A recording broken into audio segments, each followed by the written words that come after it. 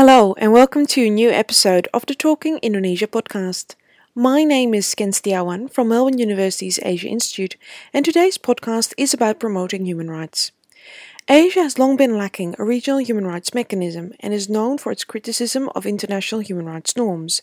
However, in more recent years, a regional human rights mechanism at the level of the Association of Southeast Asian Nations, or ASEAN, has emerged, a process in which Indonesia has taken a leading role. To what extent have human rights become accepted in the region?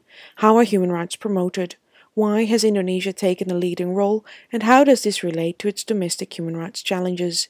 Here to talk about these issues and more is Associate Professor Dina Wisnu, Indonesia's representative to the ASEAN Intergovernmental Commission on Human Rights. Dina, welcome to Talking Indonesia. Thank you very much for the invitation. As a first question, for our listeners less familiar with the ASEAN Intergovernmental Commission on Human Rights, could you briefly introduce the body? ICHR, that's how we shorten the abbreviation for ASEAN Intergovernmental Commission on Human Rights, was established in 2009. Its mandate is to promote and protect human rights in ASEAN. Every member state has one representative.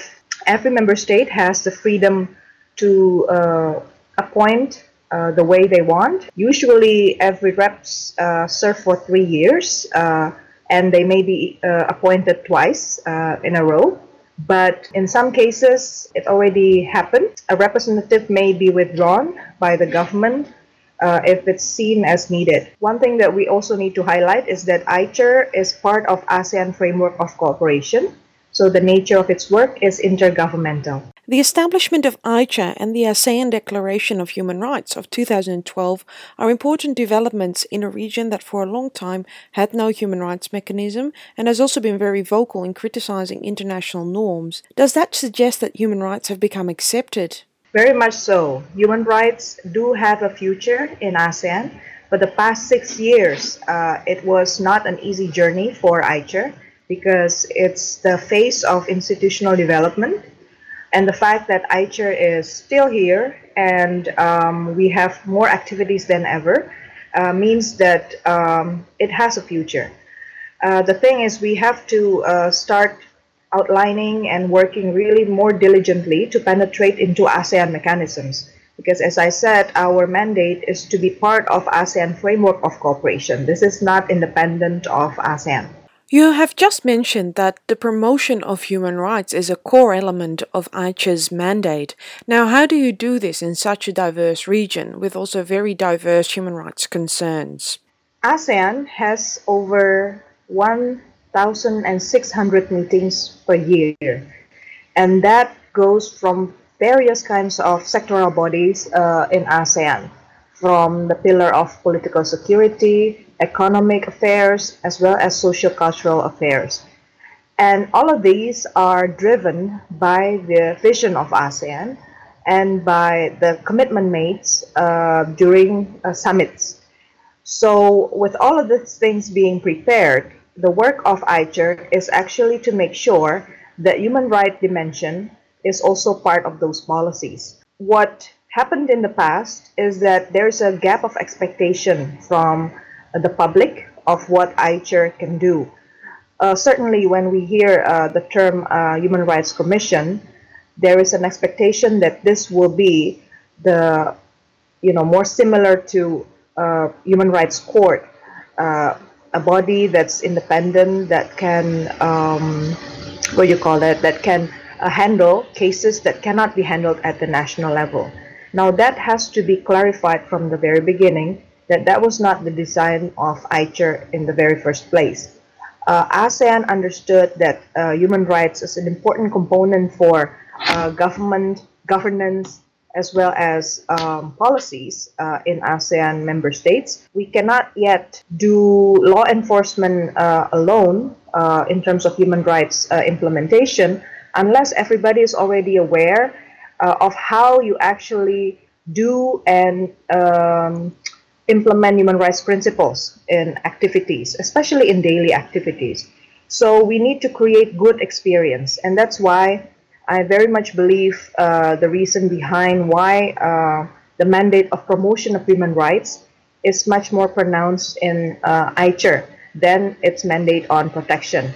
The mandate on protection by ICHR is very much emphasized on us getting information to countries that we think are not aligned in their policies, in their decisions, in its actions to human rights principles. In creating what you call a good experience in promoting human rights, then what kind of issues is it that you raise? Instead of talking abstract about human rights, we want to create good experience that ASEAN can make a difference through solving problems, and especially common problems that's already very high on the agenda at every member state. An example of that is the anti-trafficking, anti-human trafficking. This is not only at the national level, it is the priority of most governments in ASEAN. At the regional level, we already have a convention, the very first convention that ASEAN comes up with to combat anti-human trafficking that's part of transnational crime. It took a long time for ASEAN to come up to this convention, if I'm not mistaken, about 17 years. The one who has to execute the convention is the SOMTC, Senior Official Meeting on Transnational Crime, which usually comprise of the police force, the immigration, and the home affairs department in member states. But if you look through further to the nature of human trafficking happening in this region, the actors that should be involved, that should be engaged in solving this problem is actually beyond those three departments or agencies. And that's the part where ICHR needs to be present. A lot of approach on human trafficking is usually heavily emphasized on law enforcement and immigration handling. And turns out for many years it hasn't given much yields.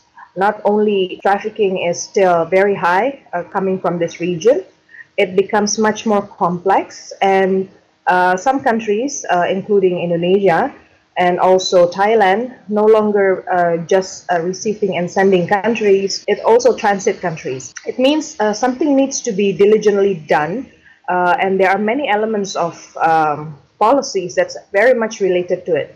Allow me to mention a number of them. First is the social policies on civil registration, for instance. Second of all, protection for migrant workers. Third is social protection for workers going abroad.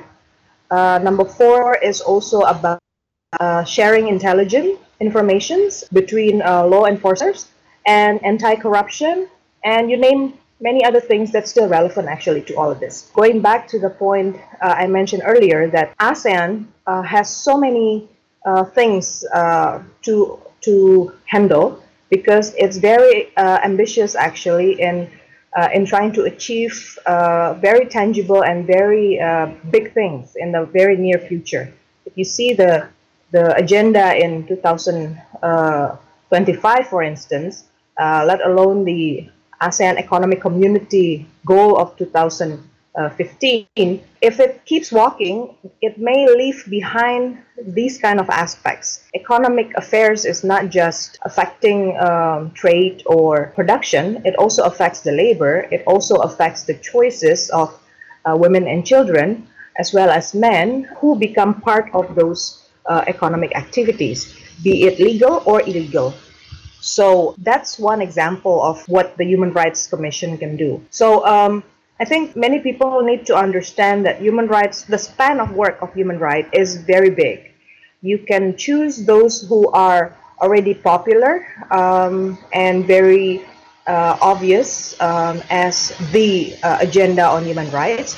But if you really want to solve problems that the ordinary people can feel, now you go something like this. So, the case of human trafficking is an example of identifying an issue that is of concern to many member states and then working from there, showing that there are many opportunities to promote human rights, as the issue of trafficking also touches on other human rights concerns. While this is important progress in the region, AICHR has also been criticized. It is said that the Commission lacks teeth as it has no enforcement mechanism. What are your thoughts on that, and how do you see the role of civil society organizations in strengthening the regional human rights mechanism?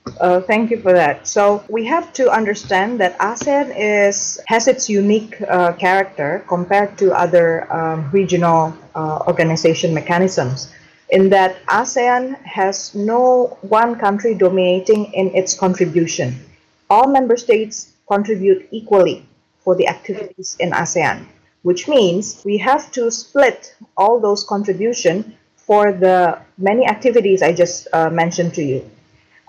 We want to achieve so much and we want to make sure it's inclusive. So you can imagine the Human Rights Commission has to also consider that elements. We are not very much equipped with human resources. Every rep has to find their own resources to do their work. And so the skill of not only building knowledge and bridging people, we also need to be very comfortable talking to agencies, talking to potential partners in our work.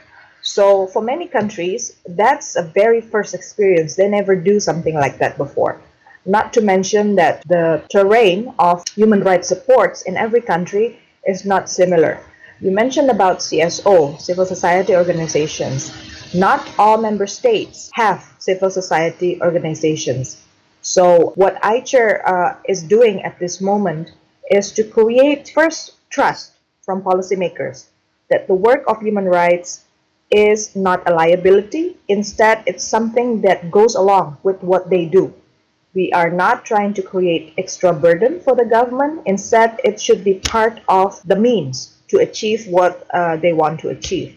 The second one, we also in the process of convincing stakeholders at the national level that engaging with civil society is actually beneficial, and instilling the principle of freedom of expression, freedom of association, is something that's needed for creating accountable policies. So it's really still a progress at making. This is just the beginning. As I said, the past 6 years has been focusing a lot on convincing member states that AICHR needs to be there.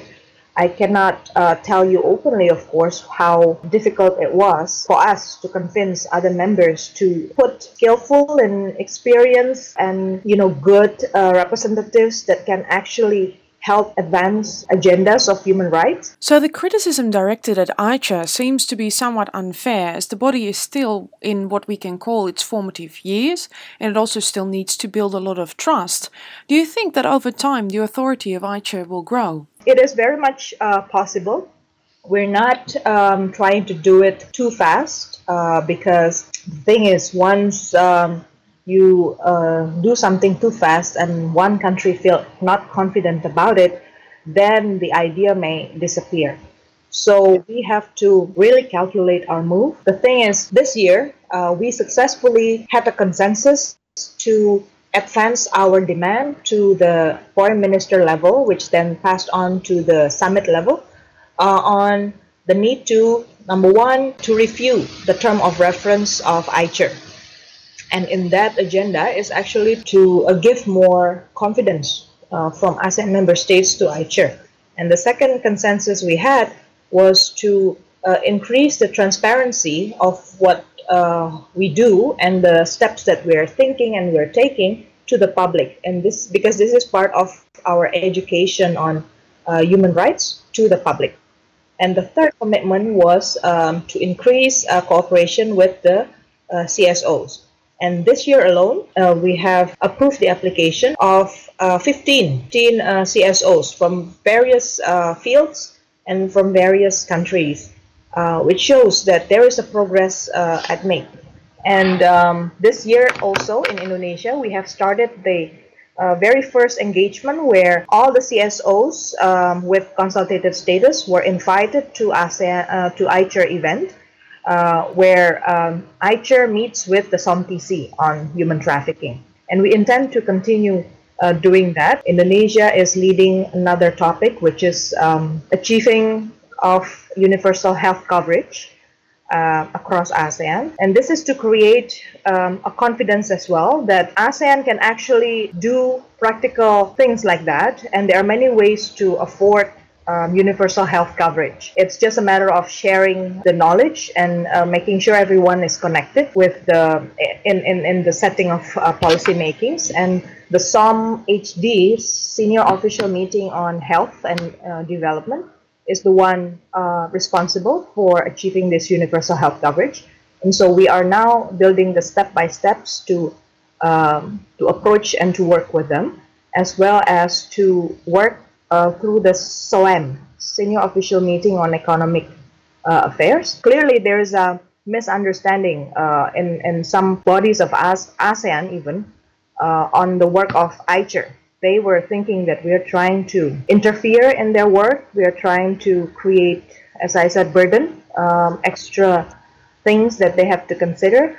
They forgot that this is actually something that will help smooth things out instead of creating extra trouble. You've mentioned Indonesia's initiative in this program for universal healthcare. Indonesia has taken a leading role in ICHR as well as the promotion of human rights in ASEAN. Can you explain why Indonesia has taken that interest? In the history of Indonesia, we believe, and it's part of our constitution, that our duty is not only to create welfare for our own society, but also to actively involve in creating peace. That's part of a principle of Indonesia's foreign policy. And in ASEAN, Indonesia has been the one actively instilling the strengthening of ASEAN as a cooperation that help member states to work together instead of competing and distrusting each other. Human rights is a very strong pillar of workable democracy, and Indonesia believes that democracy is a very important component of stable politics and improved economic development as well. So this is why Indonesia is actively putting human rights agenda high in the ASEAN activities. So human rights are high on Indonesia's foreign policy agenda. What does this tell us about the Indonesian government's human rights commitment? At the national level, there is competing agendas, I should say. At the foreign policy level, it's clear, it's high on the agenda. I think it's for quite understandable reasons. The president also have to consider all the political forces wanting to get more involved in politics.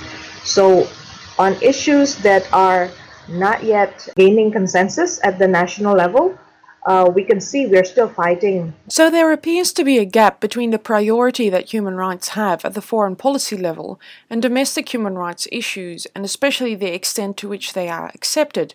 One can think of the death penalty debate, but also the question of solving past human rights abuses and the discrimination of minorities, to only name a few. Isn't this somewhat of a contradiction? And how can this gap be bridged? The work of promoting human rights in Indonesia is also part of my agenda as Indonesia's representative to ICHR.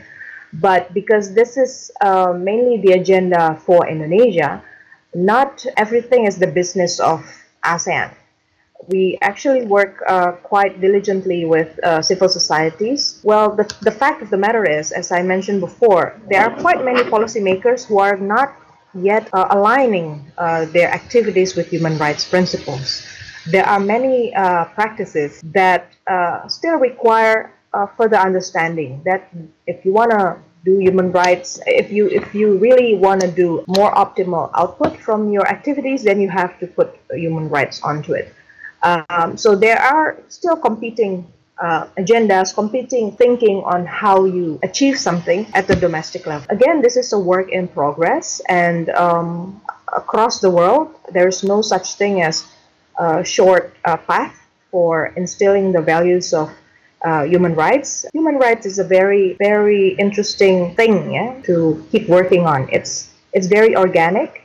A lot of it has something to do with communication And the second big thing about it is about policy making. And so politics, understanding politics and understanding how policy can be delivered is very, very critical in human rights promotion and protection. And for that matter, I very much appreciate actually ASEAN still having this Human Rights Commission, because this is giving a different dimension of approach to human rights, different from what people usually understand about human rights promotion or protection, which is just usually on the brink of enforcement only. We're talking now about making sure everybody support it. It's a very organic process. Thus, you're arguing that for human rights to truly work, they need far more than just law enforcement. Can you reflect a little more on that? I'm going to use the very practical example of enforcing human rights. Let's say you have past violations of human rights that you're not, everybody's not comfortable with talking in this region. This dimension would require everybody in the country to understand that it was a violation of human rights. We cannot impose that decision upon that country if it's not the citizens themselves who say it out loud to the government. And the government has the measure of freedom of expression and protection of witness and Human Rights Commission that would channel their unhappiness, their complaints, their voice basically. So the regional mechanism can only instill and interpret and facilitate and inspire the national levels to move forward. Can you imagine if we are trying to just at the regional level pick the perpetrators and do law enforcement? The problem is there will be political instability right away, not only because the desire, the understanding of human rights in that country is not there.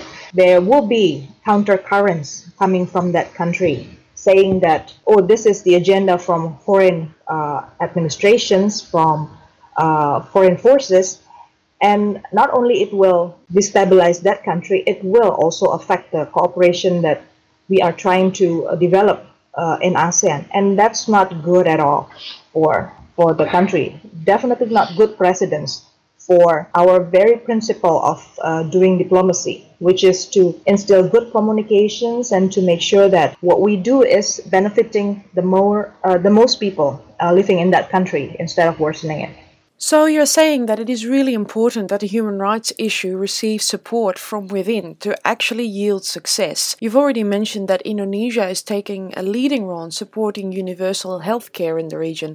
What are some of the initiatives of other member states? There are many issues that AICHR representatives are taking up at this point, and which means it's quite encouraging actually. I'm going to also mention that in in AICHR, there is the activity now to develop a task force for mainstreaming the rights of disabled people. And we actually narrow it down to make sure that the disabled people will get their voices heard in terms of healthcare, education access, and employment opportunity.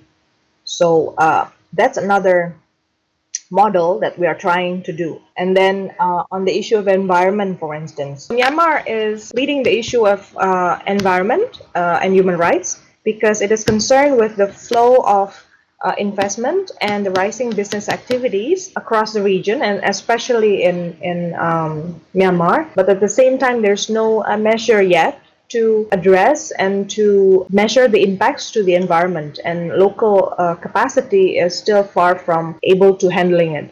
So as you can see, countries basically may initiate any issues that they think is urgent to handle, and they will lead, and we support each other.